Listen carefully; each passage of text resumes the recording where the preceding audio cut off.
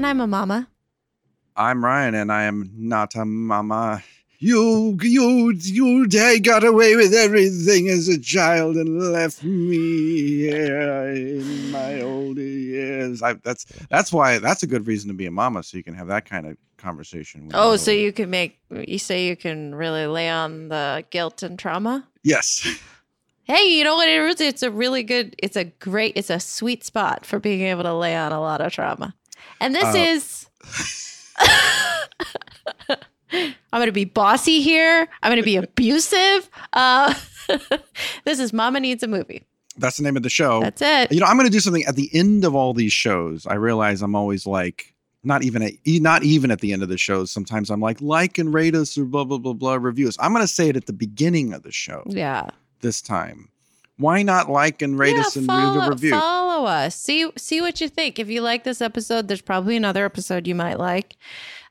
We do old movies, new movies, all types. It takes all kinds, as they say. Yeah, and you can kind of hear the disintegration of America slowly happening, as you can with all podcasts. It's it's a classic. Yeah, half the time we're annoyed about something in the news and completely distracted. And the other half of the time, we're just in such great despair that we can't even talk about it very much. It's one or the other. Yeah, exactly. Mama Pod on Twitter and Mama Needs a Movie Pod on Instagram. That's right. Yeah. Slide into my DMs. Yeah. I mean, our DMs, but I manage the Instagram, so I think of it as my DMs. No, everyone's going to get in there. Wow. Okay, today I'm so excited. I have to say, I'm pretty excited. This is some exciting stuff. We got ourselves a movie here, and we have ourselves a guest here who, to paraphrase Michael T. Williamson in Heat, I don't have to sell you this guest because this guest sells himself. You've seen him as an actor. He's one of my favorite actors I've ever worked with. Honestly, to tell you the truth, he did an all-timer drunk history segment. You might have seen him on there. He works as a DJ.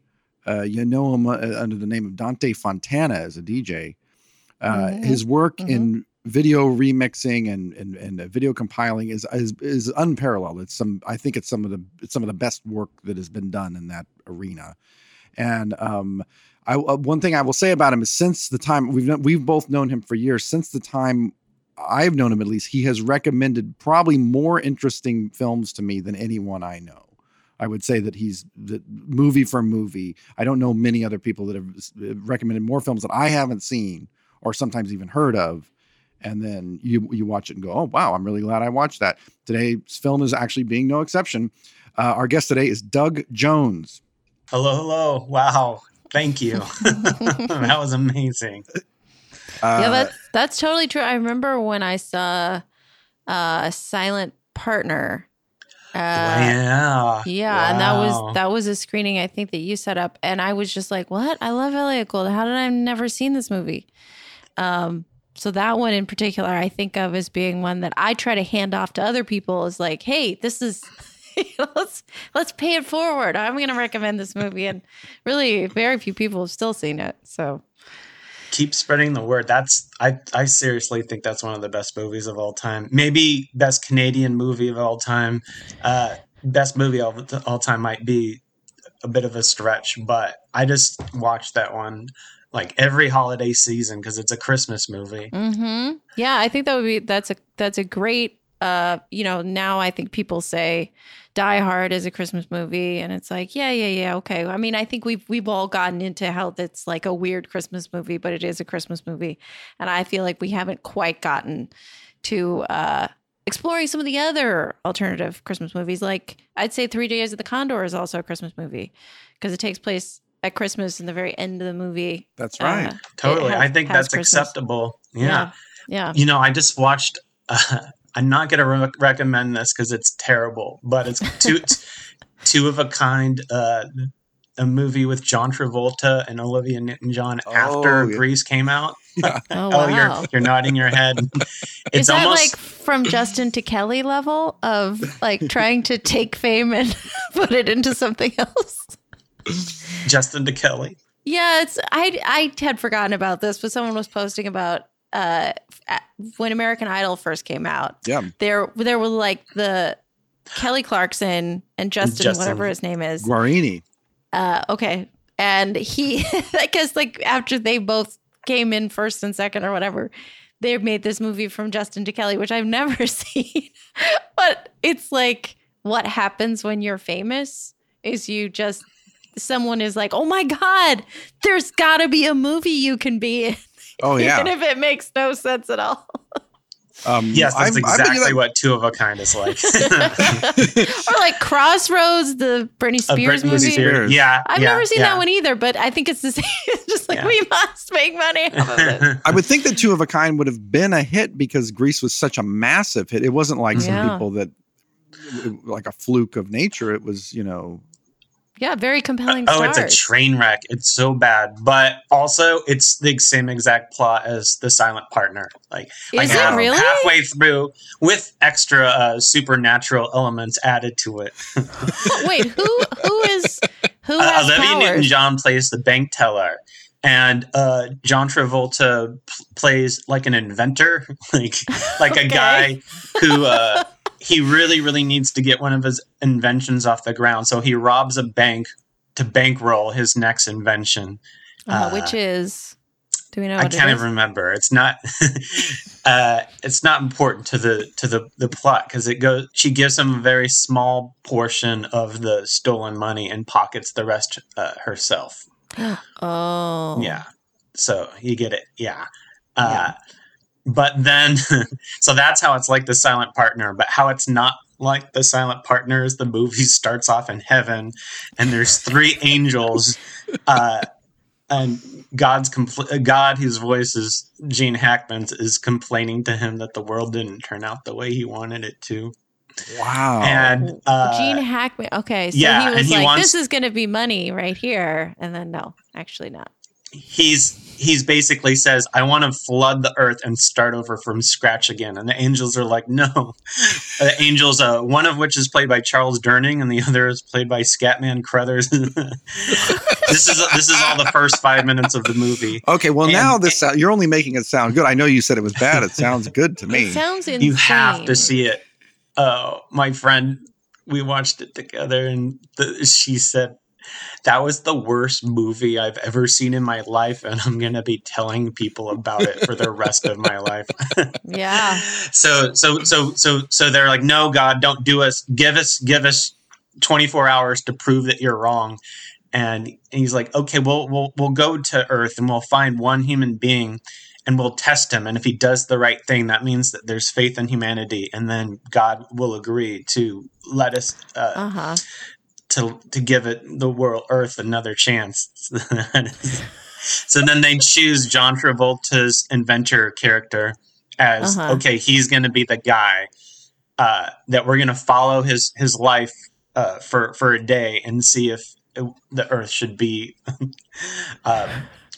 flooded or not. This is, I swear to God, I'm not making this up. Yeah. This does sound like a dream you had, but I accept that it's But real. I feel like this is the heaven God genre.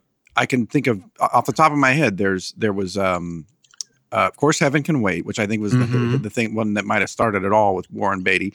There was then Oh God, You Devil, Oh God, or there was Oh God, Oh God, that's God in that kind of scenario. There was a movie Chances Are that was about reincarnation. There was Hearts and Souls. This is not that rare of a thing. Yes, but I think this was actually reoccurring from the 30s and 40s where there was Blithe Spirit, there was Topper. Yeah, Guy Named Joe. Movies. Angel, yeah, right. And so those, I think Always is another one. Yeah, the remake of a guy named. But Joe, I think those, it was like there every couple of decades. It's like, oh, hold on a second, let's talk about this again. But it is interesting that we're not in that moment right now. We're in the generational trauma needs to be resolved, which is why it is interesting to be talking about this movie. Well, now they would come through the multiverse. They would make everyone would. This would all be happening in a secular multiverse, not in a religious heaven. Oh no, heaven's out. But I don't think that heaven is out. I think it's just out of Hollywood, and then it's in these sort of like direct to streaming kind of movies. Yeah. The heaven is for real. That kind of stuff. Yeah. I think most of those movies you mentioned, just they know what it is. We're a movie about heaven, and here's our story, and they kind of stick to their game plan. This movie just keeps adding new elements, and then you have so much on the plate. Like first you're in heaven, then there's a bank robbery, and then they start to fall in love, and it's like it's almost like 3 different movies mixed up all together in a horrible mess. But we're not going to talk about Two of a Kind anymore. Two of a Kind, though. That's moved up the list quite a bit, though. Yeah, that sounds impressively terrible. It really does. Yeah, but when you were kind of getting into movies, did you come in it? Because this is the first TV movie we're going to talk about. We haven't really ever discussed them, but did you? Was that? I'm assuming that must have been a thing for some people where watching a movie that was a new movie on TV was a thing they did as a family. Yeah, I love the made-for-TV movies. Like, they're great. They're digestible.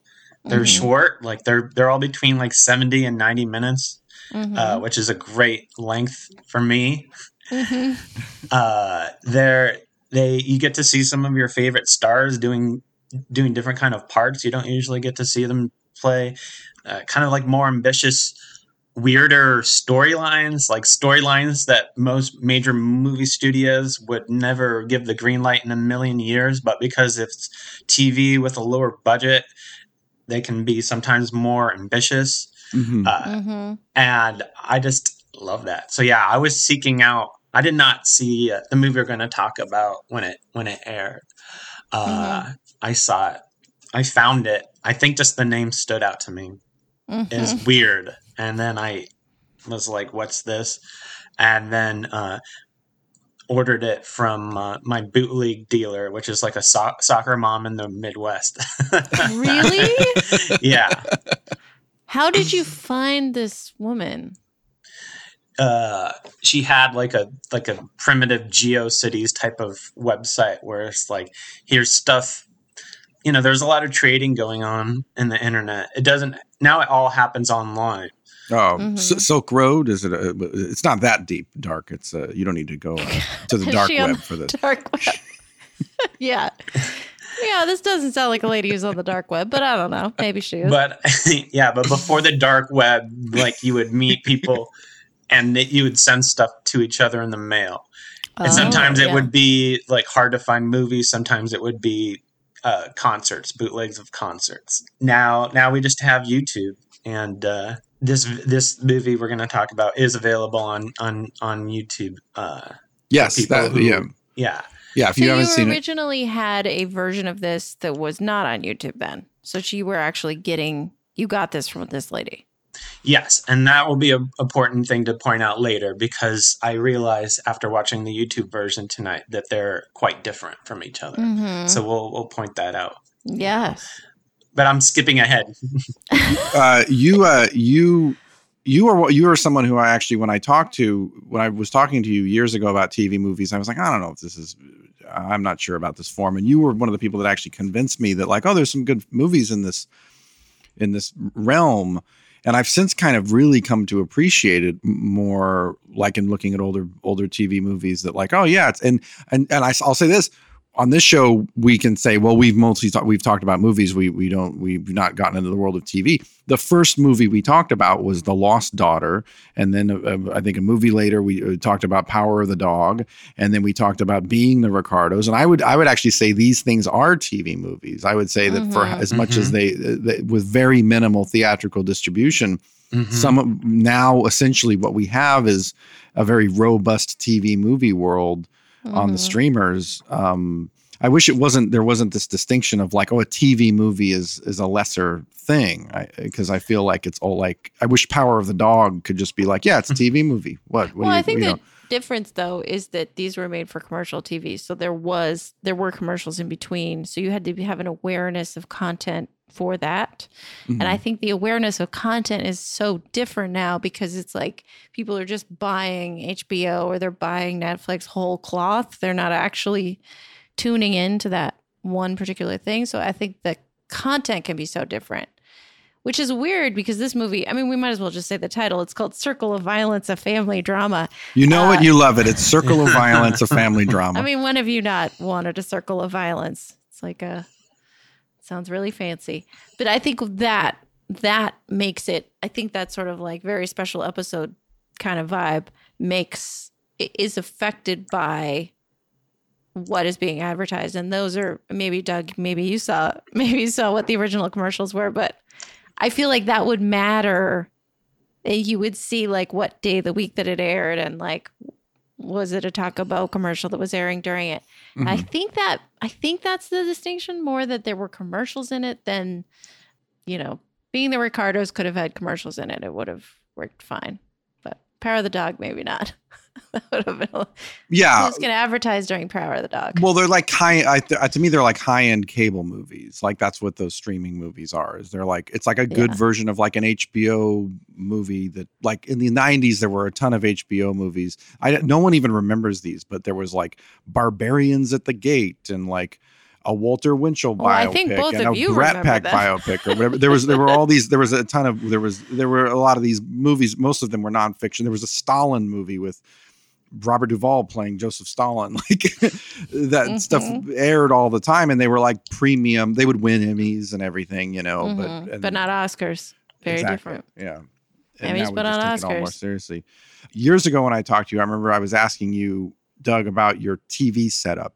And I was surprised because I was like, oh, for somebody like you who kind of watches movies all the time, I was like, oh, I was just curious, like, what was your setup? And you were watching movies. This is years ago. You were watching movies on like a tube TV. Do you do that anymore or no?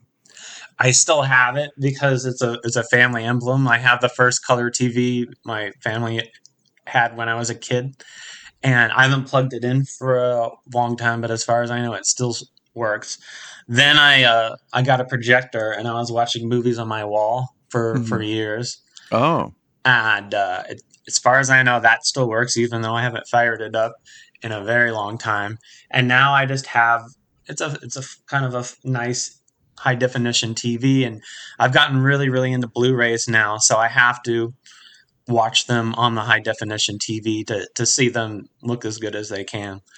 So you've made the leap. Wait, so you had so before this color TV, tube TV that you still have, you had a black and white TV that you watched growing up?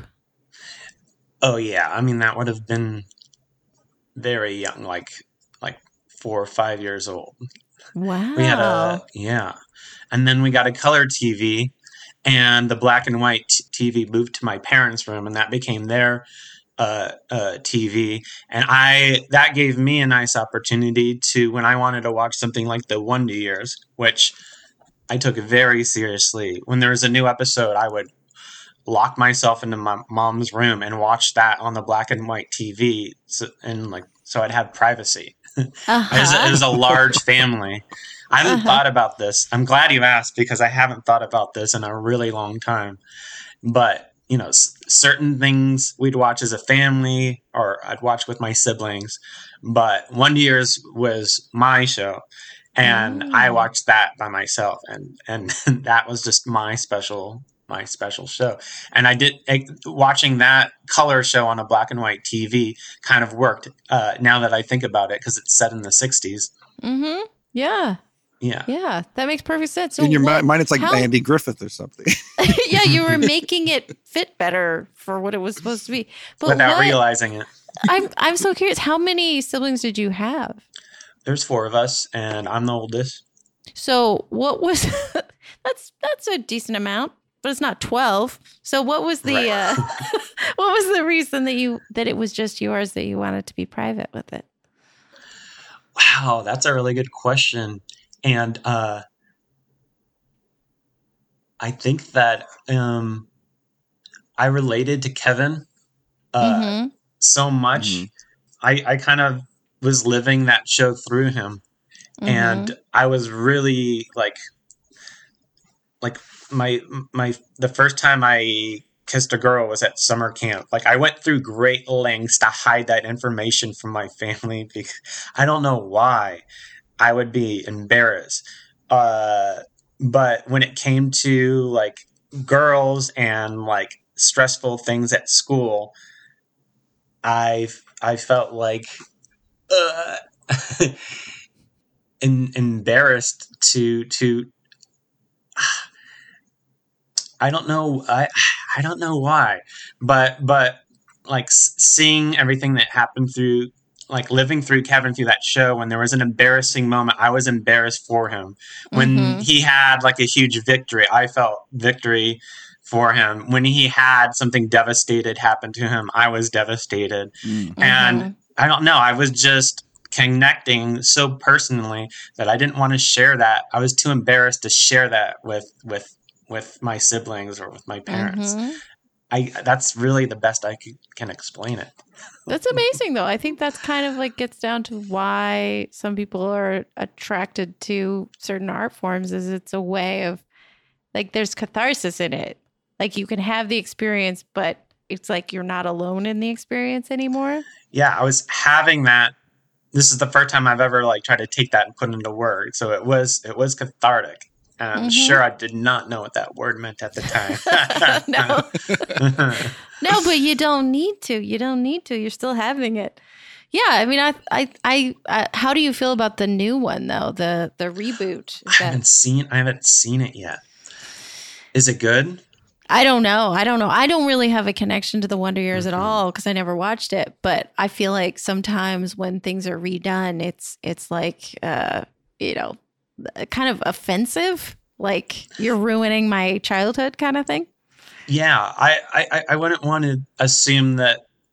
I don't want to assume anything about it without watching it. But there was like 5 or 6 years ago, I was in a room and I heard a voice, but I didn't see the face, but the voice was insanely familiar for me. And I just stopped everything what I was doing. And I was like, oh my God, who is that? I know that voice. And I looked at his face and I didn't recognize him. I only recognized the voice, and it was Fred Savage. Oh, boy. Oh. Wow. Wow. I guess I had it ingrained in my memory. I bet. Yeah, that must be, there probably is so much that you can't even, it's so bizarre how the things you watch as when you're really, really young, how they become part of what you think is reality. And I'm very aware of this now as a parent, thinking about like, what am I implanting in you so that kind of like, Manchurian Candidate style, you'll be activated at some point by this. Yeah, something was activated that day, and it was freaky in a Manchurian Candidate sort of way. Yeah. He could have made you do anything. Oh, yeah. Just, I remember when I saw it, because I remember that show premiered, I think it was after the Super Bowl. It was like one of those shows. Yeah. After the Super Bowl, and I remember seeing it live the first time. And I just remember thinking, like, I was around the same age, I think, probably when it premiered, where I was like, oh, this kid's about my age. And I think Fred Savage was playing younger than he was at the time. But you go like, oh yeah, this is what a kid, I completely related to it because I was at it. Sometimes a show, you grow up with it. The other one that people talk about classically is like The Simpsons. Like if you started it at the right time, it completely tracked with your humor. It went from being a little kid's cartoon to being like a sophisticated kind of a sardonic show with it, like right as you went from like the age of 9 to the age of 15 or whatever, it's there's a lot of people I hear that have that. And now you're Homer. Show. Now you've aged into Homer. Exactly. I've now aged into like 32-year-old Homer Simpson or whatever. Right. Yeah. Don Cheadle is the voice of the new. He's really? the new narrator. So I know seriously what's his zero name? about Dean, this show. The new Daniel Stern. Daniel Stern, thank you. Daniel Stern. Another voice that follows me. Exactly. Yeah. Do you have journals and stuff when you were a kid? Were either of you actually avid journal keepers, diary keepers? I was. Oh yeah.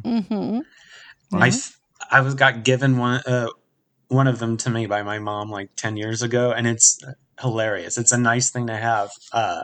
Of course, I've had maybe 2 or 3 times in my life journals, and they lasted maybe the course of a year, and then for whatever reason I stopped. What about you, Anne? Oh yeah, no, I keep them intermittently and have always. And it's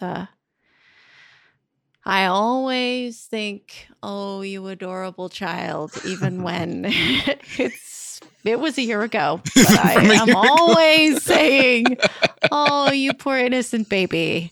You had no idea what you're talking about. That's my experience of reading every single journal I've ever read. Oh, which is, I think, why it's good. Why it's good to write them, because then you can reflect on how you're always in the process of figuring out. I think that's why they say, right, that it's good. I think definitely like you can process certain things by writing it out, but also just it's more by reading it. You go like, oh, that's what I was so worried about. Like that was how crazy that girlfriend made me. Jesus, I gotta do that again. Wow. Back to like hiding things from my family. When I was in junior high and high school and we had a PC, I would open like, Microsoft Word 1.0 when I was really frustrated about something, write a journal, like type 2 pages of something that was going through my mind, read it, and then delete it. Wow. So nobody can find it. Wow. And the doing that was cathartic, because when I clicked the delete button, I felt like that frustration went away. Isn't that weird? And again, something I haven't thought about in years. You guys are somehow bringing all these really like personal. This is turning into a therapy session. Well, that's all right, because I think that's something that comes up when you're thinking about like, why are you actually interested in the things you're interested in? I think that there's like. Or it's sort of like dream analysis, which is, can be total nonsense. But it's also like, well, what do you think it means? Is the great question about when someone's talking about dreams. Is like, well, what do you think it means? And then it's like, oh, well, I think it means this. Well, then that's what it means. It's sort of the same thing when you're watching a movie. You look at it and you have whatever reaction and interpretation that you have. And it's like, well, that's actually saying more about you than it is about the movie. Like, why are you interested in this? Is like, well, because something about me is interacting with this story. So I think it's inevitable. That's one of the ideas of this show, is that I think that how we come into our lives is very much affected by what we get to in media, whatever media it is. For some people, it's only books, or for some people, maybe it's sports. I don't know what that is, but like whatever that is. My only media is sports. But for somebody, they're like, for some that's their primary thing. Yeah. It's like, I know what I felt about that game is like something to do with where they were in their life. So yeah, I think it's inevitable that it's going to be very personal. I think to this day, I take those kinds of things, especially with younger children that I know, I take it very seriously. I find myself like, if a little kid likes a movie or something, to me, that's like sacred. That's like that's one of the most sacred things in the world, is like, you actually like that movie? Like, because it's personal. It's like the movie's the movie, whatever the movie is, but it says so much about the little person that they're responding to little elements in it or whatever. And it's very precious. It's like they say you should never if a kid makes an artwork or something, you should never be like, that's bad, that's flawed, that's whatever. I feel the same way about movies and stuff like that. You shouldn't, with a little kid, you shouldn't be like, I don't like that. That thing is stupid or whatever. Because you don't know what it is that they're responding to. I think it's by the same token, like in the frou-frou world of child rearing that I'm living in, you're not supposed to even look at a picture and say, oh, that's a beautiful picture of an airplane or whatever it is you think it is, because you don't know. You're supposed to say, oh, that's really interesting. What is it? Because they're trying to express themselves. And when you assign it something, you may be met with total horror. Like, that's not what I meant. And I think it's sort of, it's part of the idea of like, well, what's going on in them is actually a mystery to you. So just be open to the mystery. Open to the mystery. Serious man. Yeah. Right. Yeah. God, that's such a good movie. Great movie about still life. asking myself why I like certain oftentimes I'll watch a movie for the fourth, fifth, sixth time, and I'll just be like, why do I keep watching this movie? Well, what is one understand? I don't understand why today's movie is no exception. Why do I like Circle of Violence, a family drama, as much as I do? But I was hoping to answer that question. Interesting. And yeah. I think we could all hopefully solve that together. The movie Circle of Violence, A Circle of Violence, a family drama, is a 1986 television movie. It looks like it was on CBS. I don't actually know the network. Yeah, the version that I watched was recorded off of, I think, British TV? Yeah, some British TV. That makes sense. And it looked like it was kind of like their version of the Hallmark Channel or something. Because there was like the Christmas Wish is coming on next. Yes. And things that were like, I wanted to see Christmas Wish, whatever that was at the end. A lot of old American TV movies get rerun overseas for some weird reason. That's so because they don't know the difference over there. Yeah, they don't. They don't know. Even when a lot of these movies were made, like in the 70s, like you had the ABC Movie of the Week, but then you had also ABC Circle Films, which was an extra half an hour long, and then released theatrically, like in Europe. Oh, yes. Okay, that's a trick. This is something that I just learned very recently from listening to the Pure Cinema podcast with Quentin Tarantino. He broke down like the ABC Circle Films, and I was like, oh, that makes so much sense. And that explains why if you Google like a random TV movie, Pray for the Wildcats or whatever, you'll often find like a weird German movie poster for it somewhere on the Google image search. Yeah, because they were releasing theatrically. Right. They'll add nudity and swearing oftentimes as well. Yeah. Wow. It's like, why does she suddenly just go in the other room to take a bath? That's odd. like very much like the movie Mulholland Drive. Yes. All right, this is not going to be on TV. All right, well then let's shoot some steamy nudity. What was the proportionally? I don't know. Was Mulholland? There is stuff from the TV version of Mulholland Drive in Mulholland Drive, I'm assuming. Yes. Okay. All right. So some of it. There's just more stuff. Right? I think most of it. I think the pilot. There's like a 1 hour pilot, and I think most of that is in the movie. They just added a lot. That's got to be one of the crazier ways that a great movie has ever made it to the screen. Is like, oh, let's just make this pilot longer and. Well, it's weird now because I think it would probably be a successful HBO drama. Yeah. It just was the wrong time to do it. Another thing that was very popular was take a failed pilot, like a 1 hour pilot. The pilot doesn't get picked up, but now let's film another 30 minutes and have it come out as a TV movie of the week. That was also very, very common. Yeah, wasn't there also the thing where they would make a backdoor pilot that was a TV movie about a character or something and then see if it could be a show? Am I making this up? No, you're not. Okay. I don't know much. I don't know as much about TV. I'm just not. I didn't grow up watching TV, so I'm much better at, Barbara Stanwyck movies and stuff. Well, maybe you'll come around after tonight. And Ryan, I'm glad you've come around on the TV movies. And then, hearing Quentin talk about the ABC movie of the week on his podcast so much, I know, like, I'm not the only one. Like that, there's a lot of gems to be found. This movie, the first thing I would point out is that this is an exceptional cast. Tuesday Weld. River Phoenix, very young River Phoenix, and then the sort of main performance here by Geraldine Fitzgerald. Yes. These are actors who you've all known in movies. Geraldine Fitzgerald, if you don't know her, she's an Irish actress. The thing that I knew her, or recognized her from immediately, was playing Arthur's grandmother in Arthur. And then also from Poltergeist 2. I think she plays Jo Beth Williams' mom. Which is strange because Dudley Moore is Arthur. Yeah. And Tuesday Weld was married to him. That's right. At one point. Oh, okay. How wonderful is she in this movie? Yes. She is so frustrated in such a totally believable way. Tuesday Weld, who I like. I assume you've seen Play It As It Lays, right? Or have you ever seen Yes. Oh, so good.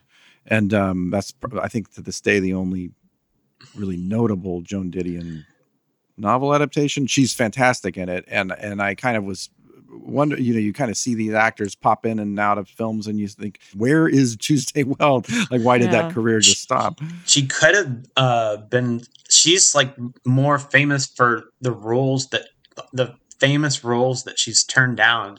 Oh, really? I think she could have been so much more famous, but didn't want to.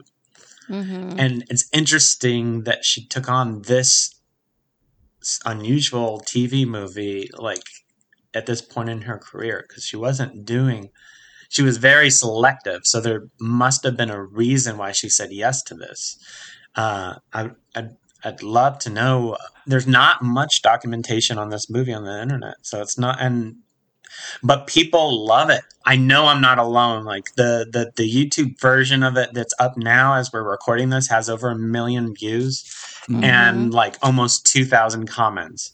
That's what I found. I was trying to find. I couldn't find one contemporaneous review of the movie, but I found 1 million comments that were like, "This reminds me of me, my family, my mother, my life, my like." People seem to respond to this movie in a way that like is.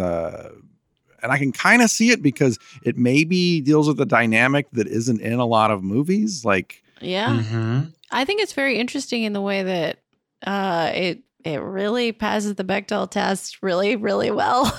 Like, it is about centrally, it is about two generations of women that have unresolved trauma, and they're hurting each other because of it.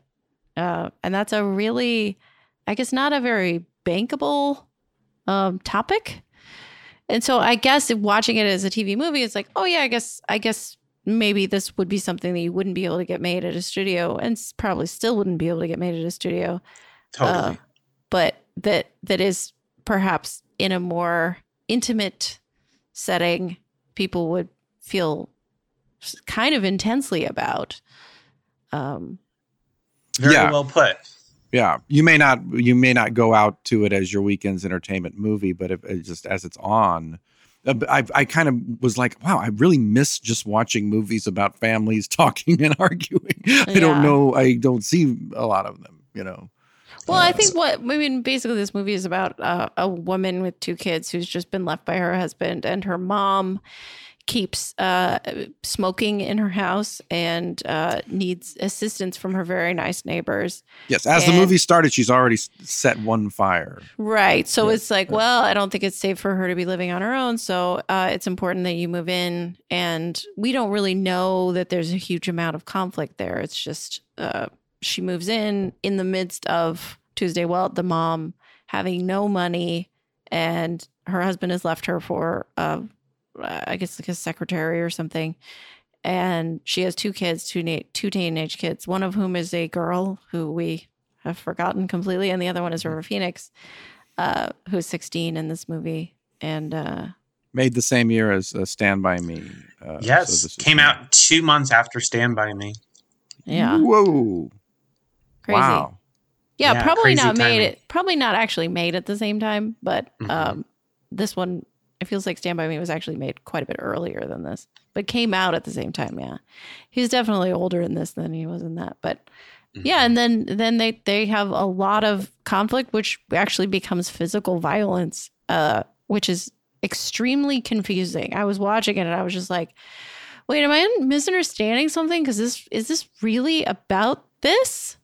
I kept expecting it to not be. And then I was like, wait, no, this is about hitting an old lady? Oh, whoa, who is really, really irritating. So it's like, wait, wow, this is very, very strange. She's so frustrated by her mom that she hits her. But then as it goes on, it isn't just about a lady who snaps. It's like, oh, she experienced the same thing as a kid, and her, my guess is that Tuesday Weld had some sort of therapy experience, and that's why she wanted to make this movie. Because that scene is so important when she goes in and she has this whole talk. And That's my guess. What does everybody else think about that? I think that's a good guess, and the performances, I should add, are just, I think, fantastic. There's elements we can't do this with and not say that there's parts of this movie that are unintentionally funny. Are y'all with me on that? Yes, I mean it's but it rides a fine line. I mean, it does ride a fine line where you're like, you're 1 minute you're like, wow, what a phenomenal performance, and the next you're like, oh, that's pretty.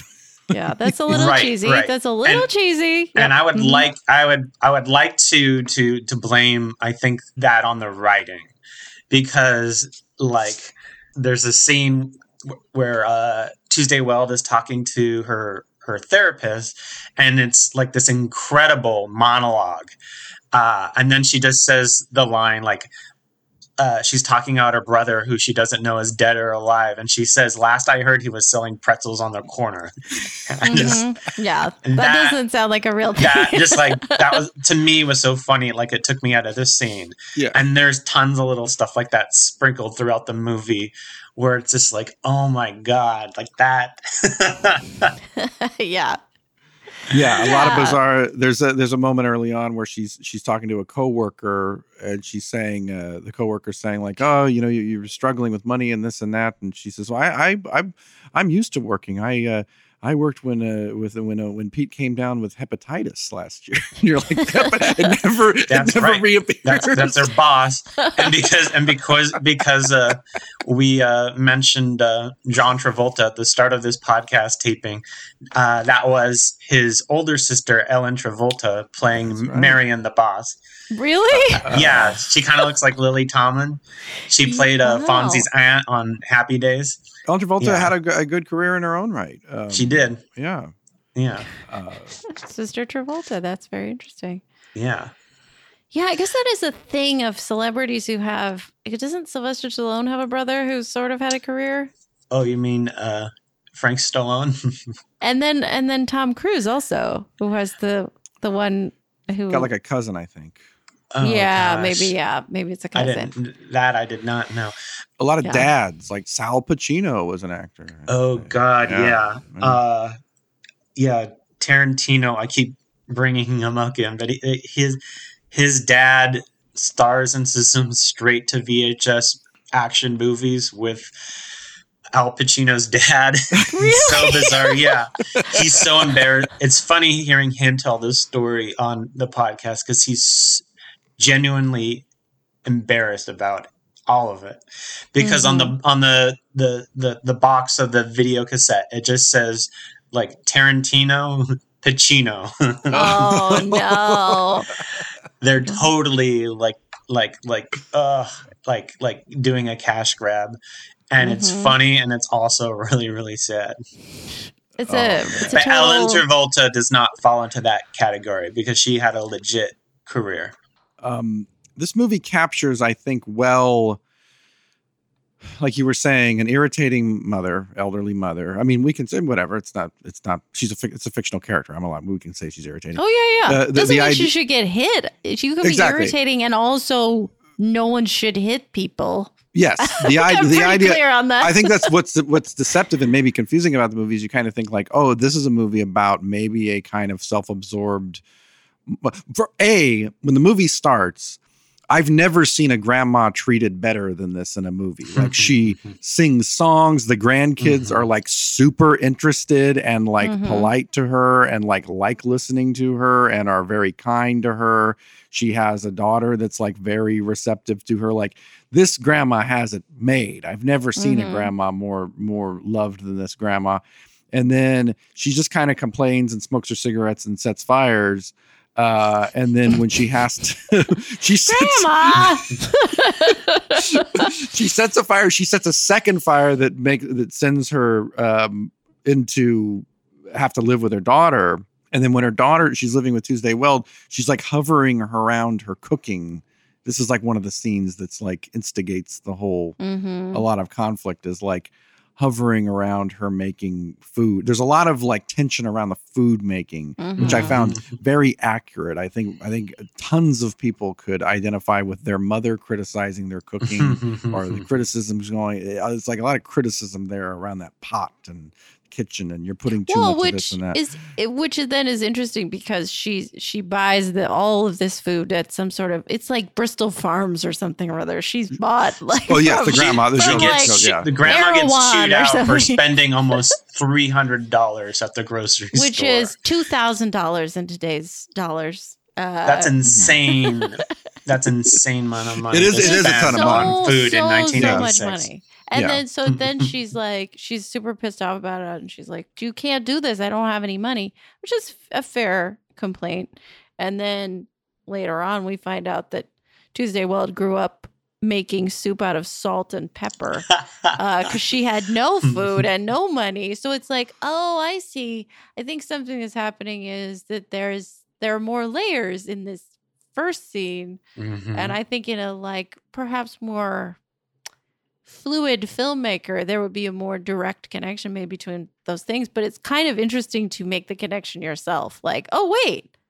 Oh, so that's why that would be particularly upsetting in a way that felt so specific that I was like, I think someone maybe is telling something like a true story right now because it's it's like so specifically focused on those two instances that I'm like, I think this is real. I think part of the story is real. I definitely think so because there's basically two cooking.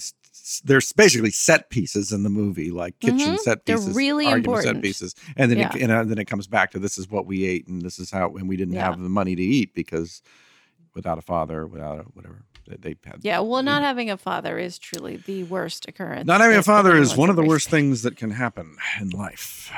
And this dad in the movie is the most non-entity I think I may have ever seen in a movie. Pete, played by Peter Boners. Peter Boners? That's his name? Yes. Peter Boners, who was a pretty well-known actor, director in his own right. I think that he may not have been as famous enough for me to hear about him because his name was Peter Boners. I'm just maybe Boners with a Z. Yes. Well, that actually makes it worse. the character, his character arc is so like he's a bastard. He runs away with a woman half his age, and then that doesn't work out, and he decides to come back, and then all of a sudden he's like the best guy in the world and is like doing all the right things all of a sudden, paying for everything, paying for therapy, he's like I can do this because I went to therapy. I went to therapy once. It's like as long as I'm with my girlfriend, I'm not paying for anything, not my children, not helping you. And then I go to therapy one time and I'm like, oh, I'm going to pay for everything and I'm going to go back. So really, therapy's amazing. I mean, it's a good commercial for therapy. They only had so much time to tell this story. I'm not going to chew them out over that. TV movies, things have to happen fairly quickly. Things have to be representative. They got to be representative, Here's one thing I know because I have a number of friends who are therapists. Is there's such a thing as a mandatory reporter, and if you know about elder abuse, child abuse, and you're a teacher, a therapist, there are a few other things where it's like if this is mentioned, you must call the police. And I don't know when that started. Maybe that actually wasn't the case at this point. But when she's asking her all those questions, there was a part of me that was like, oh my God, is she setting her up to get arrested? Oh my God, that would be a real twist. It was like, yeah. Wow. I got you to go to therapy. I would like to know the process that this teleplay, as they called them, was written by a guy named William Wood. And he was writing a lot of TV movies at this time, so I feel like he was pumping them out fairly quickly and probably didn't have too much time to research. Again, that to me is what might be make this whole movie slightly off because the performances are so strong. Like that's definitely not the weak link in this movie. It's just like little weird things. Like another line that I wrote down this really thought was like unintentionally hilarious is when, and I just really, really love this whole sequence with the punk rock kid. Yes. Yeah, Mark. It's the friends of Mark, the Mark, friend of the who Sons. smokes. Dun, dun, dun. Yeah. And rides a motorcycle. He's just dancing in the living room to punk rock music. This and the grandma feels absolutely like completely threatened by his presence and runs into River Phoenix's bedroom, which, by the way, I also had to write this down. Did you see what the bumper sticker said on his door? What was it? It says "barf me out." So perfect.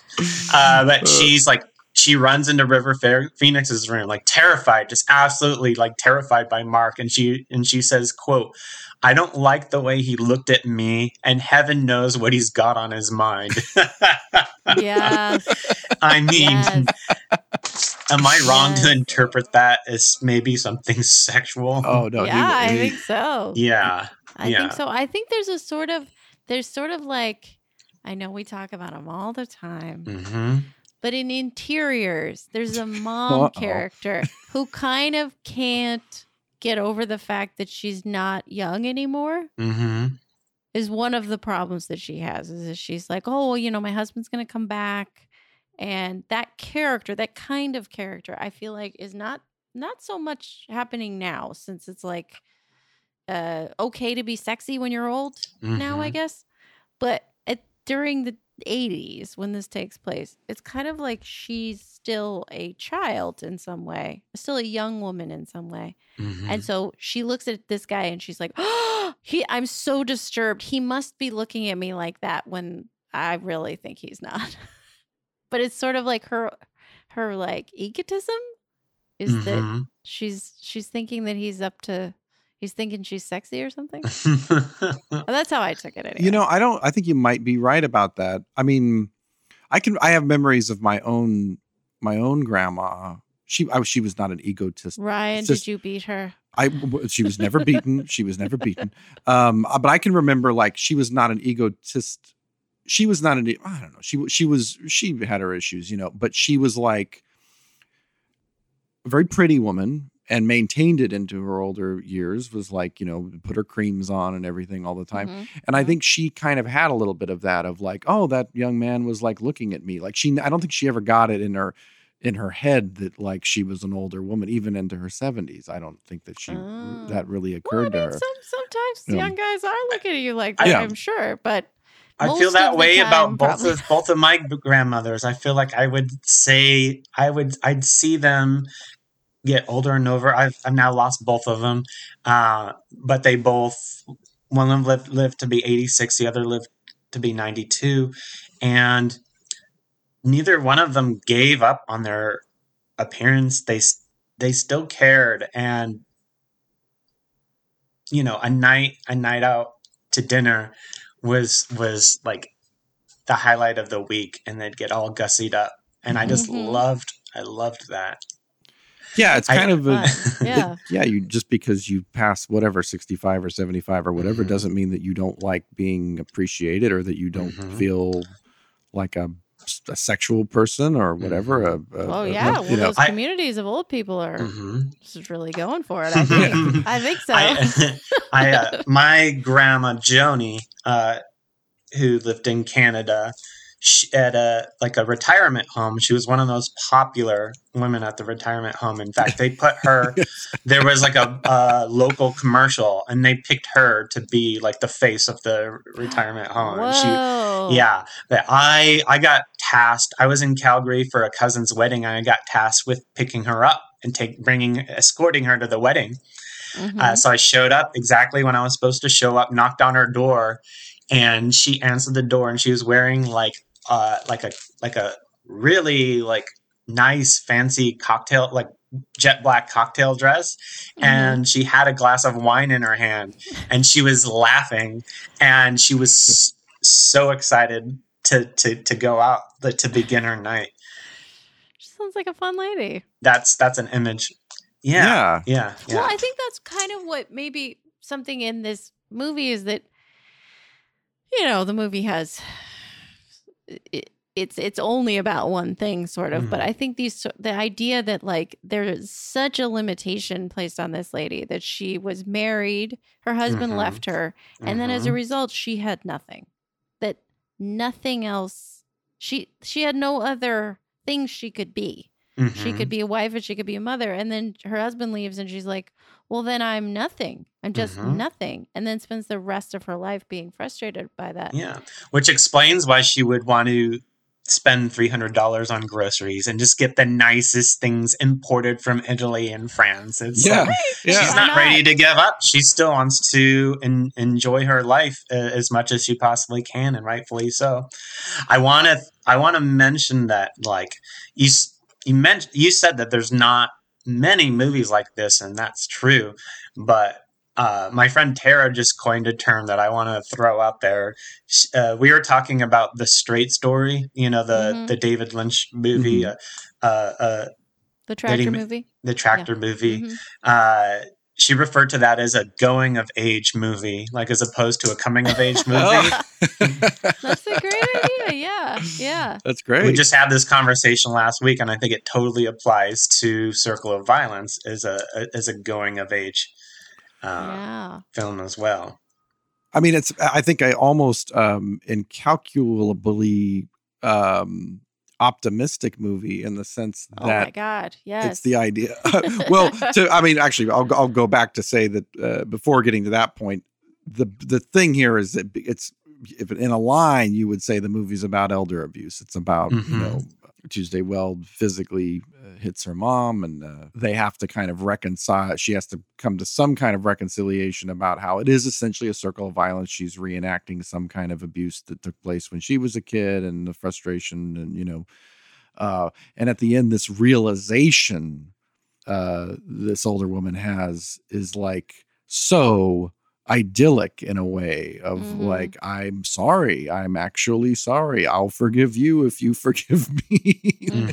The going of age actually describes it well, because an actual going happens, something happens, a door is opened, which feels like sometimes doesn't happen for older people. Nothing new is learned.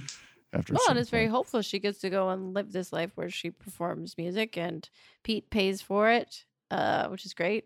Pays for the retirement community. How cute is the song "Shine on Harvest Moon" when she does it? Oh my God! This is the song we hear twice in the movie, and it's just like so incredibly touching. Yes. Did I miss something that she says? I don't think the Beatles ever sang this. Yeah. Like, why are you saying that? I have a guess, and can I share my theory with you? I put this 2 and 2 together just like right before we started taping, and I'm really excited to share this. Geraldine Fitzgerald is the mother of Michael Lindsay Hogg, the director of the recent Get Back Beatles documentary on Disney Plus. Wow. Yeah. So he filmed all that footage of the Beatles rehearsing. And so I don't know if that line, it's one of the last lines in the movie. She goes up to sing a song in a retirement home and says, quote, "The Beatles never sang this first song, as far as I know." Is that a nod? Is that an inside reference? Perhaps. Well, here's intriguing. In Get Back, which I watched all 9 hours of.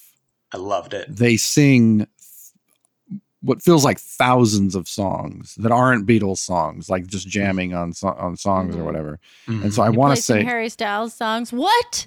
What? But for the future, I mean, but every single minute they're playing Chuck Berry or play this or that, and I'm like, that totally seems like something that Paul would just play on the piano. It does not appear to be in the Get Back documentary song list here. You're checking to see on Shine on Harvest Moon? Because it seems like, you know how insane. Like in Get Back they play it like, like they'll be playing like just little licks while they're waiting for somebody to come back from the bathroom. And Peter Jackson will like very diligently put like Peggy Sue Got Married, whatever, like in the corner, and so that you know what they're playing. And so I was like, but it does not appear that they played Shine. So maybe she's being accurate that they maybe. So she knows every single song the Beatles ever played, and she's like, actually, I should point this out to these old people. And then they're like, what? That is incredible, though, that Michael Lindsay Hogg, he's a big character in that movie. He's always like the whole movie. He's like, well, I really think we should film over here. And what are we going to do? The concert's on Tuesday. And it's great. I love it. But get back. I could have watched 9 more hours of that. I would have been fine. Talk about a movie. I was sad when it ended. I was sad when it ended. It doesn't exactly qualify as like a movie, maybe, because it's such a massive miniseries type thing. But if it did, it's probably my favorite movie of last year.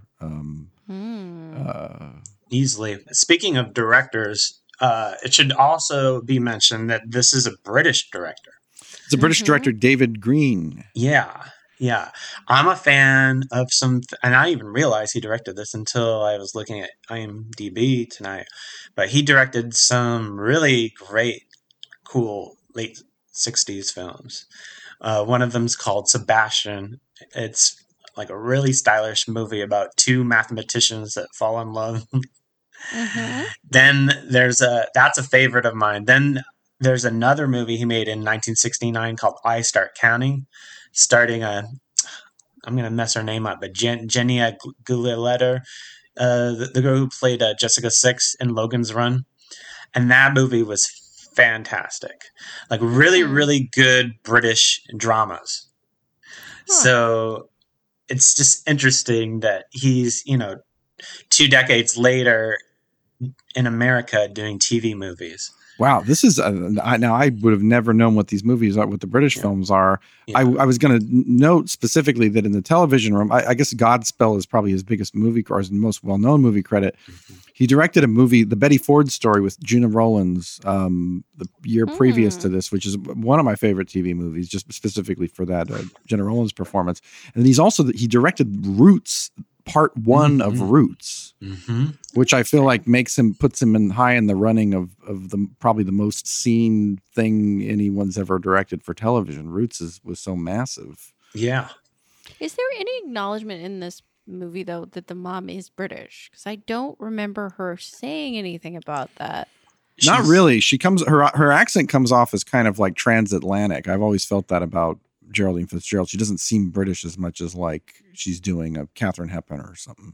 You see, but I did think she was, and I was like, well, the writing of it is different than the casting of it, because there would be the element in addition to that of like, this is a lady where maybe when she says, and then I had nothing, is like, yeah, you were in a separate country from where you started, so you had really no family support in a way that is different if you're from another country. Like an immigrant person, even an English immigrant person, is going to have a different experience. And I was kind of surprised that never was directly stated. Yeah, she doesn't, I think, as far as I know, she was playing an American. But with a fancy accent. A fancy American? She's a fancy American. Playing like a fake fancy American. I feel like that used to be a type. Yeah, that used to be a voice that people. William F. Buckley had it. People had that voice. That's sort of like. Yeah, sort of a kind of an English accent, but not like a full, like a 1/3 English accent or something. Yes. Yeah. Yeah. Good directorial decisions in this movie. There's 2 shots I want to mention specifically. One is that scene you guys were talking about where she. Geraldine Fitzgerald walks in and sees the friend, River Phoenix's friend, Mark, and it kind of tracks along. The shot kind of like tracks along in this, like from her point of view. And then another that I thought was very interesting was Tuesday Weld comes in and is talking to the children, and she's saying they're saying something, some frustration they have with the mom. She's seeing helicopters or something like Henry Hill style. She's obsessed with the helicopters that are flying over. But you see Tuesday Weld, rather than cut to her face, you just see her kind of tussle the back of her head. It's this whole scene that sort of just takes out. She plays the whole scene just by the movement of her hair.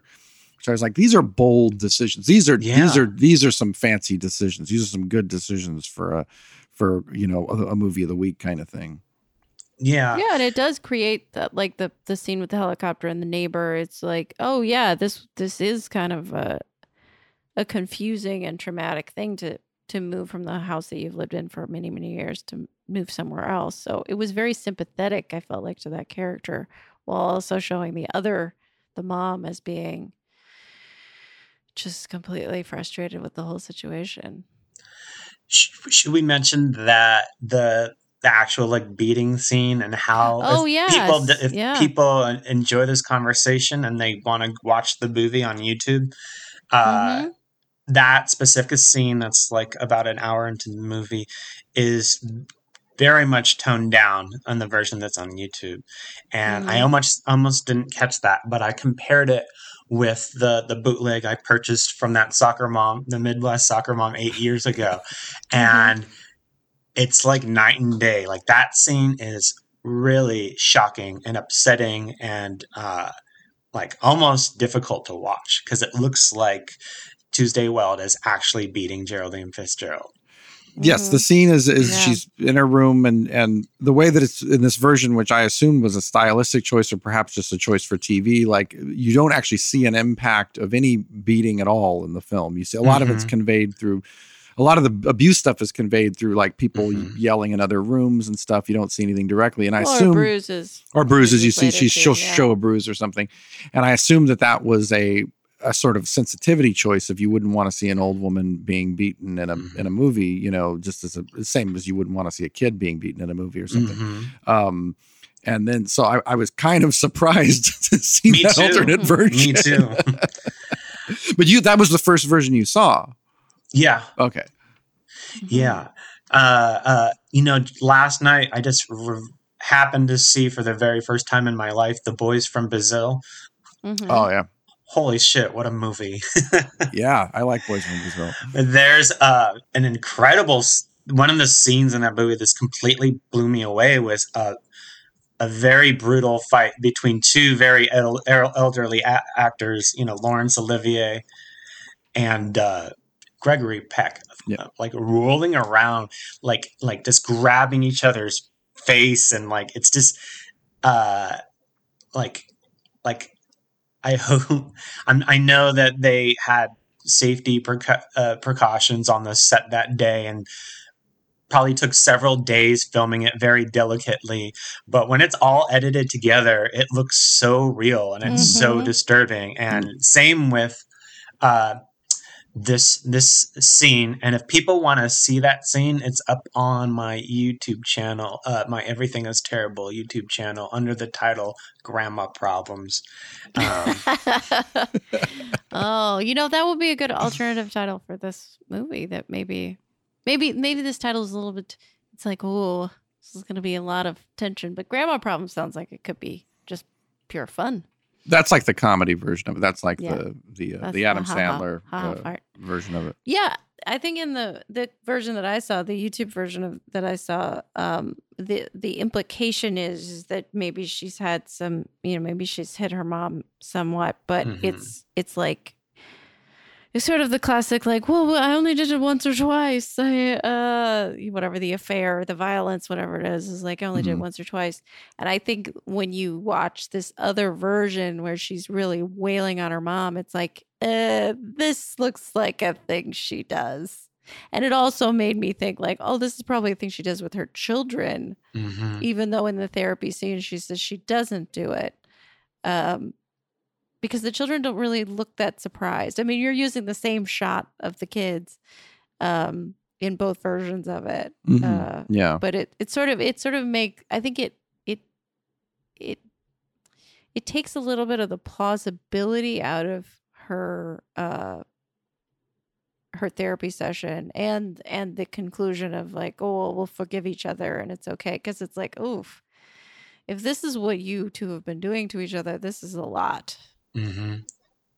It's heavy. Yeah, it does make, I mean, I guess it does transform the movie completely because it is like the entire movie. I was like, I knew what it was about vaguely, and I was like, oh, am I gonna have to like watch like some violence here? Like, I mean, not that whatever. But I was like, specifically, you just don't want to see this old lady. You don't like hit. Violence? I don't relish the idea of seeing like an old lady get hit. And then I was like, they did this like this little way of handling it where her hand retracts back and suddenly there's a bruise or whatever, which is totally different than I really like what's consistent about both versions. I really like the music that's playing. Like whenever Geraldine Fitzgerald's, whenever Charlotte's in danger, there's this like creepy synth music that plays. It sounds like Goblin, like from an Italian horror movie. Yeah. Mm-hmm. It's a really great cue. I wanted to try to find the punk cues that were in this movie because oh my god, I found it. Oh really? It's the band is called the Blue Daisies, and the song is called Dance Dance Dance. And it's not on it's not on YouTube, but I googled it and some guy uploaded it to SoundCloud. Oh my god. Very weird platform to put a song up like that. But the lyrics, as far as I can tell, the entire lyrics for the entire song are bones, bones, bones, bones, dance, dance, dance, dance, bones, bones, bones, bones, dance, dance, dance, dance. And how would that not terrify you? I gotta say though, I liked it. I was like, yeah, it comes up like 2 more times, like in the movie, and it's every time you're like, yes, this song again. It's exciting. Well, you need a little spice. Yeah. Oh, yeah, you need that. I also just love the idea of like kids in the 80s listening to music that is, I think this is on my mind because I recently rewatched E.T. and it really sunk in for the first time that he's listening to Elvis Costello music. There's I think one of them, I think Henry Thomas has a poster of Elvis Costello in his room. Wow. And the older son is singing Accidents Will Happen. He's humming Accidents Will Happen and singing it. And I thought what an interesting choice of all the people in the world in the 80s for Spielberg to be like, yeah, this kid's going to be an Elvis Costello fan. But it's always interesting to me to see like what are the,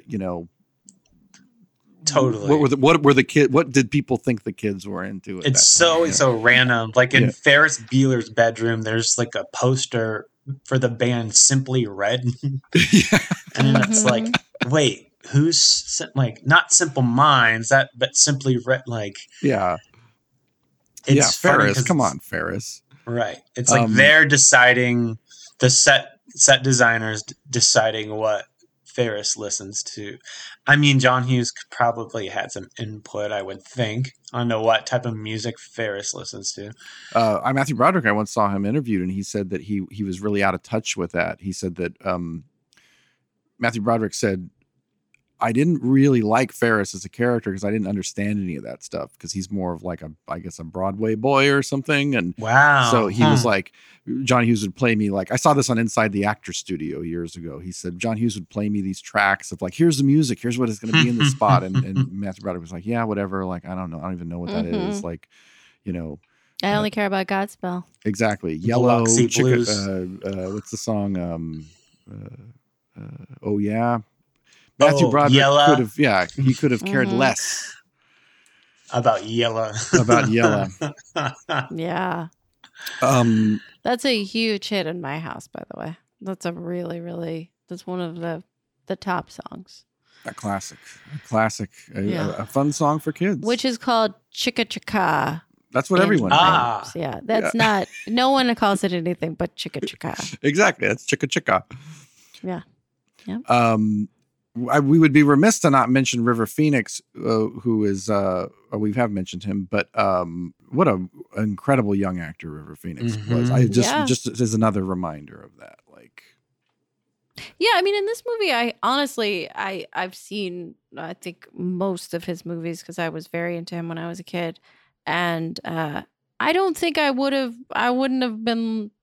I think because it was sort of like the, you've got to play a straight man, sort of. The kids are playing the straight men, sort of, here of like, we're normal children who are actually being treated just fine. And that's our only job in this movie. I don't think I would have particularly noted him, except that he's not as mannered as the little girl who plays the sister. We should mention, by the way, that Anne, as she's saying this, is sitting right in front of My Private Idaho movie poster. Yes. Right, yeah. I love River Phoenix. I love River Phoenix very, very much. He was very important to me as when I was younger. And I think maybe this is just the tragedy of knowing too much. As I was watching this movie and I was thinking, yeah, River Phoenix was terribly abused when he was a kid. I wonder how he felt being in a movie about abuse. Wow. Like, was he even aware of that at that point in his life or not? Because he grew up in a cult. And I was like, I wonder if you would just set that aside, or would you be, I don't know. I just thought, we'll never know. But I thought I did think about that. Well, he, this is the last thing he ever did for television. So like clearly he was bigger than this role. Yeah. Gosh, I've not seen every single River Phoenix movie, but he's in the Sneakers, is he not? Mm-hmm. Yeah, that's a later That's one. probably the most recent one. I've watched so many movies during the pandemic, by the way. Now I wish I wrote them down. Probably, I don't know, like over 700 movies. Oh my God. Since the beginning of the lockdown. And it's all kind of a blur now. I wish I kept. But I also watched one called Running on Empty. Mm-hmm. Yes. That was really interesting. One. Yeah, Mosquito Coast, Running on Empty, like these kind of like counterculture parents trying to figure out, and their kids trying to figure out where they fit in the 80s. God, that really does feel like both of those kind of mirror his life. I mean, what are the chances that you're in 2 movies like that? I think because his parents were of that generation, so it made sense that he would be old enough to play a kid of parents of that generation, because both of those movies took place in present day. Mm-hmm. So it was in the 80s. It was far enough away from when someone would have been bombing a lab or something that he would be cast in that part. But I would guess also that was something that people knew about him. Mm-hmm. But I don't know.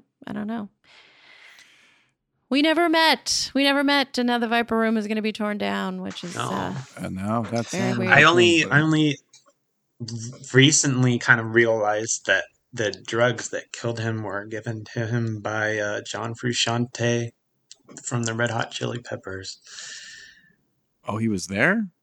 Yeah. Oh. And I wonder if that's messed John up and why he left that band for so many years. I don't know any of this is a fact. I'm just speculating.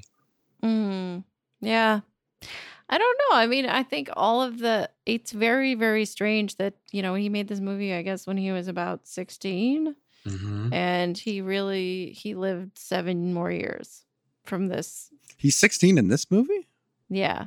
Well, because he was born in 1970 and this was 1986. Oh, okay. So he was maybe a little bit of an older. He was like maybe 15 or when he did a Stand By Me, I guess. Yeah, I think that was actually made quite a bit before. Because I think Mosquito Coast might have been like 86, 87. So he was closer to that one than I think Stand By Me. I need to see Mosquito Coast. I've been trying to go through like Paul Schrader's entire like body of work, and that's like probably one of the few ones I have left. I love that movie. It's a great Schrader script. And great performances. One of the great Harrison Ford performances. Yeah, it's an unusually good Harrison Ford performance because it has this sort of feverishness that maybe the one about the Polanski one, Frantic, that he doesn't usually do. He doesn't usually do sort of panicky. And for a few years in the 80s, Harrison Ford did some panic. But I think it's also an interesting movie about kind of what we would now call toxic masculinity, like needing to control the family so aggressively. It's interesting, though. I think in the choosing of these parts, maybe there's sort of a subconscious desire to talk about some things that, as a teenager, maybe River Phoenix was like couldn't help but want to act in these stories. I don't know. Mm-hmm. Perhaps. I mean, he's certainly a very rare presence, I think. I remember when he died, the week that he died the same week that Fellini died. Oh, really? And I remember that being a observation made that we've lost 2 greats. One was at the end and one was at the very beginning. Yeah, he would be probably incredibly weird now, but he would have been in some really interesting movies. I think I remember when he died, and I remember when Heath Ledger died, just being like, oh, man. Yeah. Like, I think there was some really interesting, lot of misses, a lot of interesting stuff. a lot of things that just sort of some stuff missing. And that's always true, I think, when young people die is like there's so many things that are missing, and they're not all great things, but they are kind of like, who knows? And especially when it's drugs, it's just so it's such a, and especially now, I think with so many young people dying because they're taking drugs, and in a normal world would be able to live for years taking drugs, but because of fentanyl, they're dying. It's not any different. We'll probably lose more of them, but it was great that they were able to be around while they were around. Yeah. I wonder, like, I kind of feel like I've always put River Phoenix and Johnny Depp together in the same category, and I think that's not fair, because had River Phoenix's career continued to an adult and then a middle-aged man, and I think he would have made better career choices and better life choices than Johnny Depp. Well, the movie he was making when he died was this really strange Western that was kind of finished, and I watched it once, and I was like, yeah, I think he would probably have made, like, I don't know, he would be in movies like Power of the Dog or something. I don't think he would be in Pirates of the Caribbean, but I don't know, maybe he would have been in both. It's impossible to say. Yeah. Definitely a very different actor than Joaquin Phoenix. Like there's no comparison. They're just completely different people. It does not matter. Yeah. I like Joaquin. I still like Joaquin. Me too. Yeah, but they're just very, very, very different actors. Mm-hmm. Yeah. True. This movie kind of reminded me a little bit of Parenthood, and just the idea, like, I think I flashed on like Joaquin, or Leaf as he was known, like slamming the door on Diane Wiest or whatever. I was like, oh yeah, I've seen that. I've seen this scene before, sort of. Yeah, it's exactly the same. You're talking about the Steve Martin movie, right? The Steve Martin movie with featuring young Joaquin. The only thing that I remember from that movie is there's a scene where like Keanu Reeves, I think, has gotten someone pregnant, and it's like Martha Plimpton? Plimpton, yeah. Yes, she was also in Running on Empty with River Phoenix. But she, Diane Wiest, is talking to one of the younger kids. It might have been Joaquin Phoenix. And it's like, well, are they going to be all right? Is it going to be okay? And Diane Wiest is just like, yeah, I think so. But I only remember that one scene because it's maybe because it was an adult who was like, I'm lying, but I need to reassure you. Mm-hmm. Like, she's telling the younger brother, like, yeah, it'll be okay. Like, it won't be, but I don't need to tell you that. And I don't know why that really stuck with me. Is like, oh, that's a thing you can do. Oh yeah, yeah, you can do the little lie. Yeah. No, this is gonna be a horrible trash fire. Parenthood, good movie, great. Keanu, very funny Keanu. People underrate Keanu as being funny in that movie. Yeah. I've never seen it, and I remember when it came out, I wanted to see it really bad because I was a huge Steve Martin fan. Mm-hmm. And my parents stuck to the rating system very strictly. Like, if that movie was rated PG-13 and I was only 11, then I wasn't going. Period. Mm-hmm. Do you have an early memory with something that was forbidden, like a movie like, oh, we actually saw it, even though I actually got to see it, even though it was off limits? Yes. And that would happen from time to time. You'd be at a friend's house, hanging out, and then they'd throw a movie on, all right, let's watch a movie. And like one of those times was Fast Times at Ridgemont High. And, one of the first scenes in the movie is a girl's getting felt up in the dugout of a baseball field, and most kids would just like not tell their parents. And for some reason I would excuse, if they put on something I knew I wasn't allowed to watch, I would excuse myself. And in this particular case, I think I actually ran home like, oh, I gotta go, like made up an excuse, like, oh, it's dinner time, like gotta go. And then like ran home, like walking home would not get me away from that movie fast enough. That's like, what was wrong with me?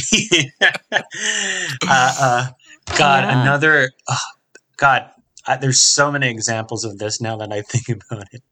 You just weren't, you weren't like, oh, I'm getting away with it. You were like, I can't watch this. No, I was literally scared. Like, fear is not a feeling that should come up when you're seeing a teenagers feeling each other up. Like, that should have been interesting to me. Another example of this, oh God, this is embarrassing, but I stopped getting invited to sleepover parties because I would also do this if it was a group of guys. I remember there was a sleepover with like maybe 8 kids, like a big one, and they had rented it was Coming to America, Eddie Murphy. And I wasn't sure what it was rated, so I called my mom from the sleepover party and said, hey Mom, can I watch Coming to America? And they had seen it in the theater. And they said, absolutely not.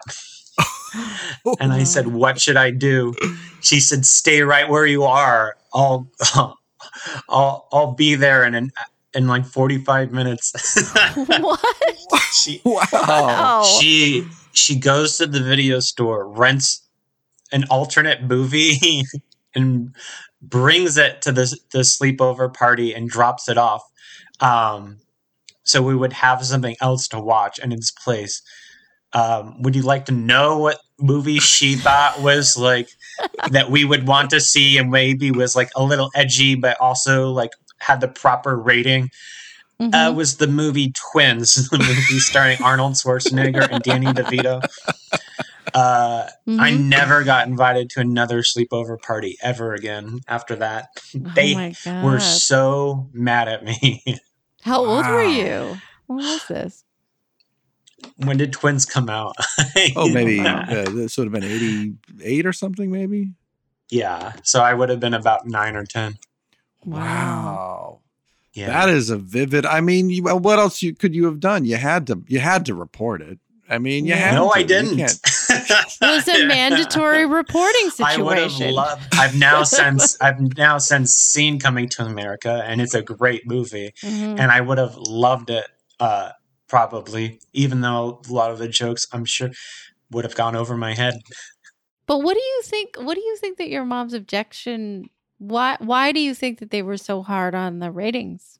They were really young. They were in college. So they're in their early 20s. I mean, by this point, they would have been in their early 30s.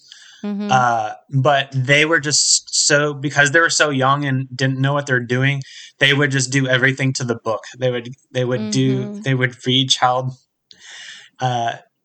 books on raising a child and just follow them exactly. Oh, okay. Yeah. Well, yeah. They were trying to get an A in this, and they were doing their best. Yeah. That's interesting. I didn't know that you had young parents that were on the younger side. Yeah, but at the same time, I got exposed to a lot of stuff that way because they and all their friends that would come over were all like young. They were into, we would have movie nights at the house, and it would be stuff like Blazing Saddles or, Monty Python, Search for the Holy Grail. And those movies I were allowed to watch because they were taped off of television and they had all the swearing taken out. Oh, yeah. Yes, that's a good workaround. So that was a nice loophole. Yeah, movies like that definitely got my attention, and also like taught me that movies are like a shared experience with other people. Because the next time I saw my friend's dad, they would all yell, like the knights who say knee, they would all go knee, knee every time they said that. And it was like, and then, you know, when I'd see my dad's friend Mark at church the following Sunday, I would go up to him and say knee, and he would laugh, and it would be like, oh, we shared that experience last night. Yeah. So I have to also give my parents some credit for turning me on to a lot of good stuff that way. Just back to Ferris Bueller's Day Off. I think that's one exception that they actually made for me. I was like 7 or 8, and it was PG-13, and they rented it and watched it the night before after I went to bed, and like loved it. So, and they were talking about it, and they thought, you know what, Doug would really get a kick out of the scene where, you know, he has jerry-rigged this whole like crazy thing in his bedroom where when the door opens, it pulls on a string and that activates the stereo. It has his snoring. So they fast-forwarded that scene, and they just showed me that one scene before I went to school that morning. And I thought it was hilarious. And then like the next time we were at the video store, I begged and I pleaded with her, can I please rent Ferris Bueller's Day Off? And she made an one-time exception. Wow. And thank God she did, because that movie changed my life. That's the one. You remember those ones. Wow. Yeah, it's crazy though, because what it's suggesting you do is just get up to the worst parentless nonsense. Like that seems like a much more dangerous one than Coming to America. You're not gonna own a fake McDonald's anytime soon, but you might actually pretend to be your own parents when you call. Oh, Ferris is having he's harmless fun. He gets Ferris. You know what Ferris Bueller does on his day off? He goes to the museum. He goes to the Chicago Art Institute. Yeah. No, I just mean that what he does is actually achievable for a child. Yes. So you could actually try to do it. That's why I was so inspired. Yeah. I wanted to be, I literally started combing my hair differently and like using product in my hair for the first time and dressing differently and wanting to wear different types of shoes. Like I wanted to model myself after him. Wow. See, it's movies, man. It was movie magic, because it turns out he was not actually that cool and didn't have good taste in music. Well, he just had different taste in music. Different. Fair to say different. On the tick of ratings, and we should get to your rating, which is the MPAA, your personal MPAA rating. Yes. Which I think it's not so personal. It's actually for maybe anyone who looks. Yeah, anyone with my horrible affliction. Yeah, I have a rating system that's the MPAA rating. Of course, your mom is very familiar with, where it's ratings from G to NC-17 now. And my rating, though, is Mama Panic Attack Assessment. So things that maybe in the past I would not have been bothered by, but now when I see them, it's just a little more difficult to watch or impossible to watch. That's also been an experience that I've had. And I think for this movie, the way that this was treated was so optimistically. I guess it was sort of like the fantasy, I suppose, of anybody that has conflict with a parent. I mean, yes, we all have conflict with parents, but this level of conflict, which is really like a core awful thing that is bothering her whole life and is affecting her whole life. It's very optimistic that you can just, you could just have a day when that gets resolved. And I guess even though it does deal with abuse, both of a woman as a child and then as an adult, that I didn't really find it particularly troubling. I found it way more about how things can change and things can improve. So I don't know, somehow just because of the tone of it, I still would give it a G. I don't really think this was troubling.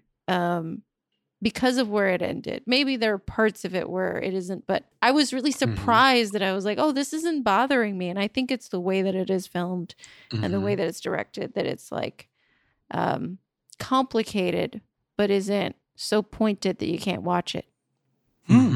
Wow. Yeah. All right. Gee, I mean, for a movie that invokes, I think it's interesting. I think it's like, it's useful. It's like, I think the things that really get me are ones where it's like, you're going to look at this thing and then there's nothing you can do about it.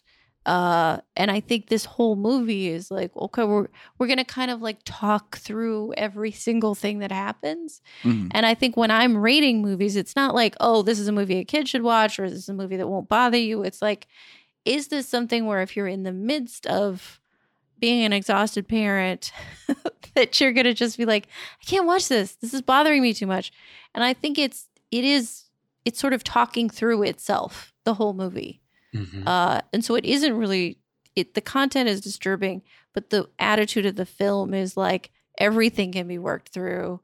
And then the resolution is so positive that it's like, whatever thing you're dealing with your family, whatever family member it is, there could be a day when that's not bothering you anymore, which is kind of the opposite of things that are very disturbing to me. So I think I give it a G. I think it actually is kind of a good movie for a parent, a member of a family to watch. Hey, a member of a family, that's a lot of us. And if a child has a question, then it could lead to a discussion afterwards.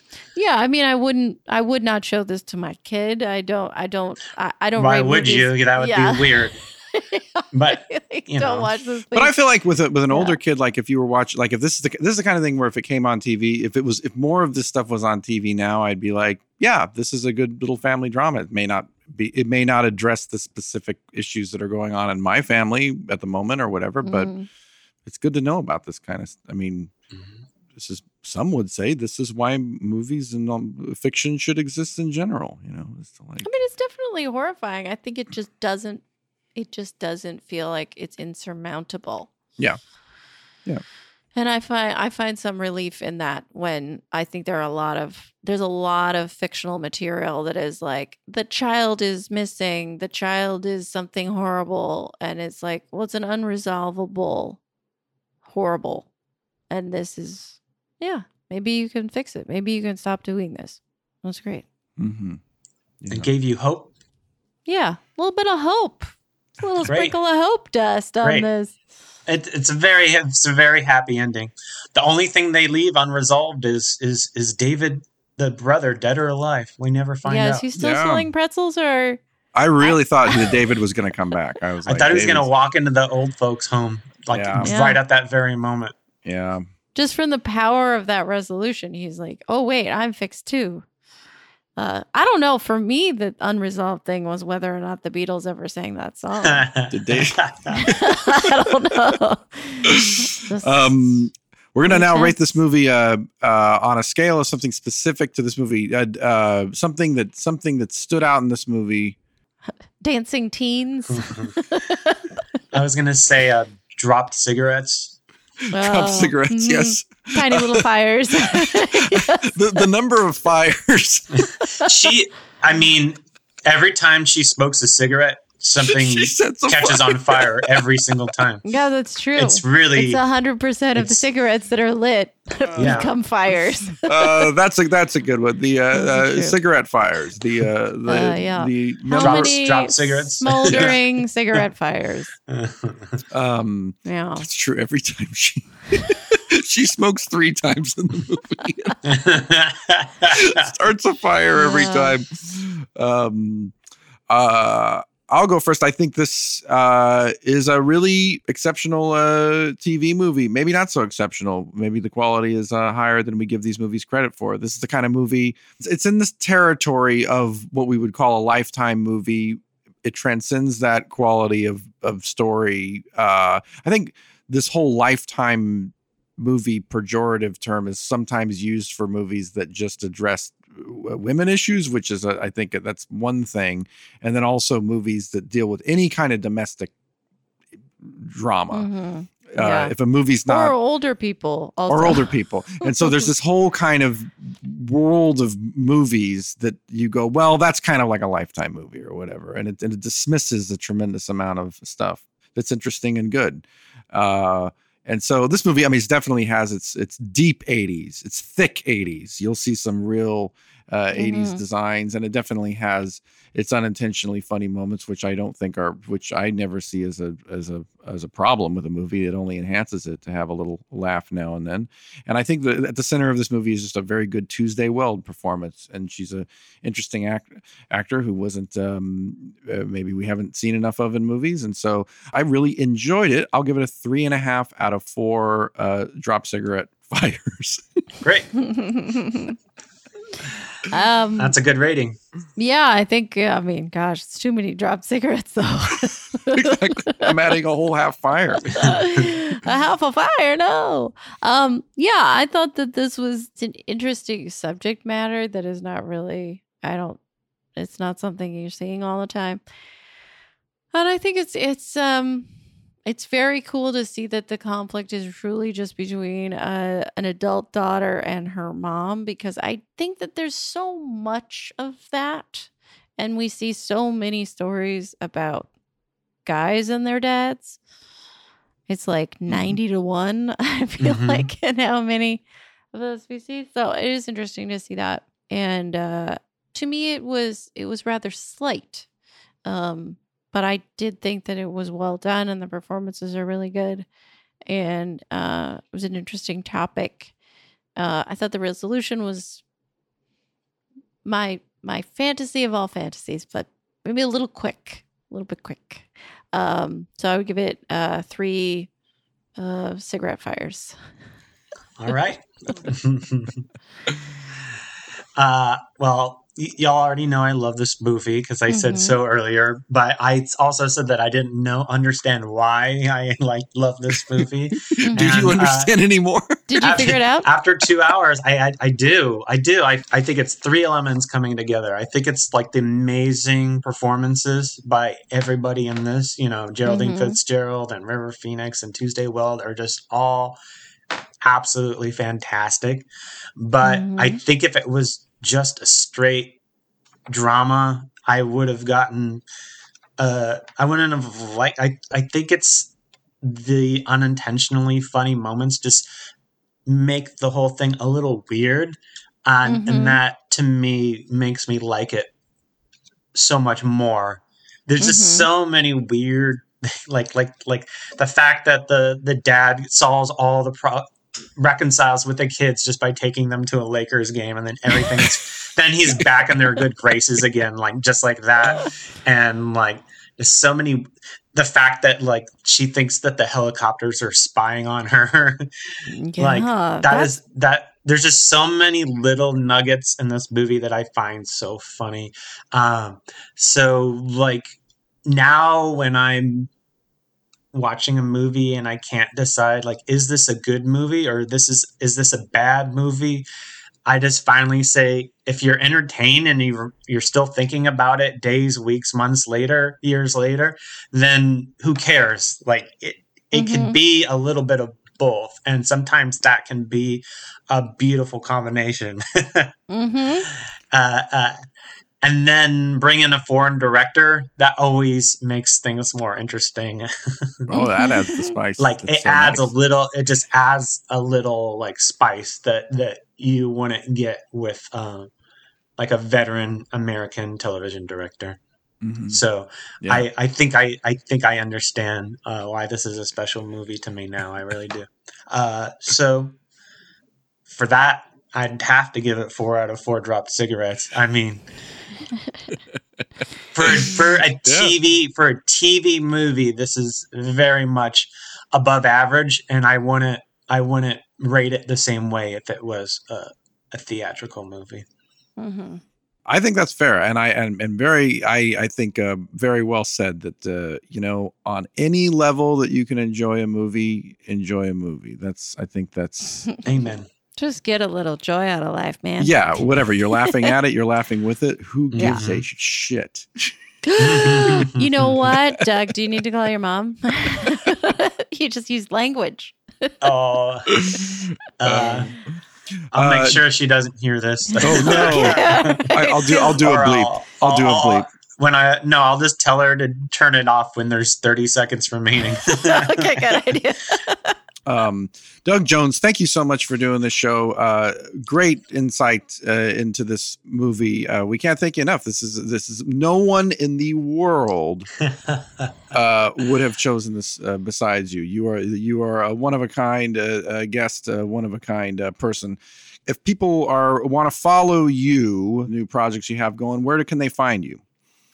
I am. I'm currently working with the Yard Theater, and I would like to give them a shout out because they've struggled during the pandemic when they were closed, and now they're back up and running. Nice. And doing shows almost 7 nights a week, comedy, music, and I've been going to rehearsals for their next play, which is Comic Potential by Alan Ayckbourn.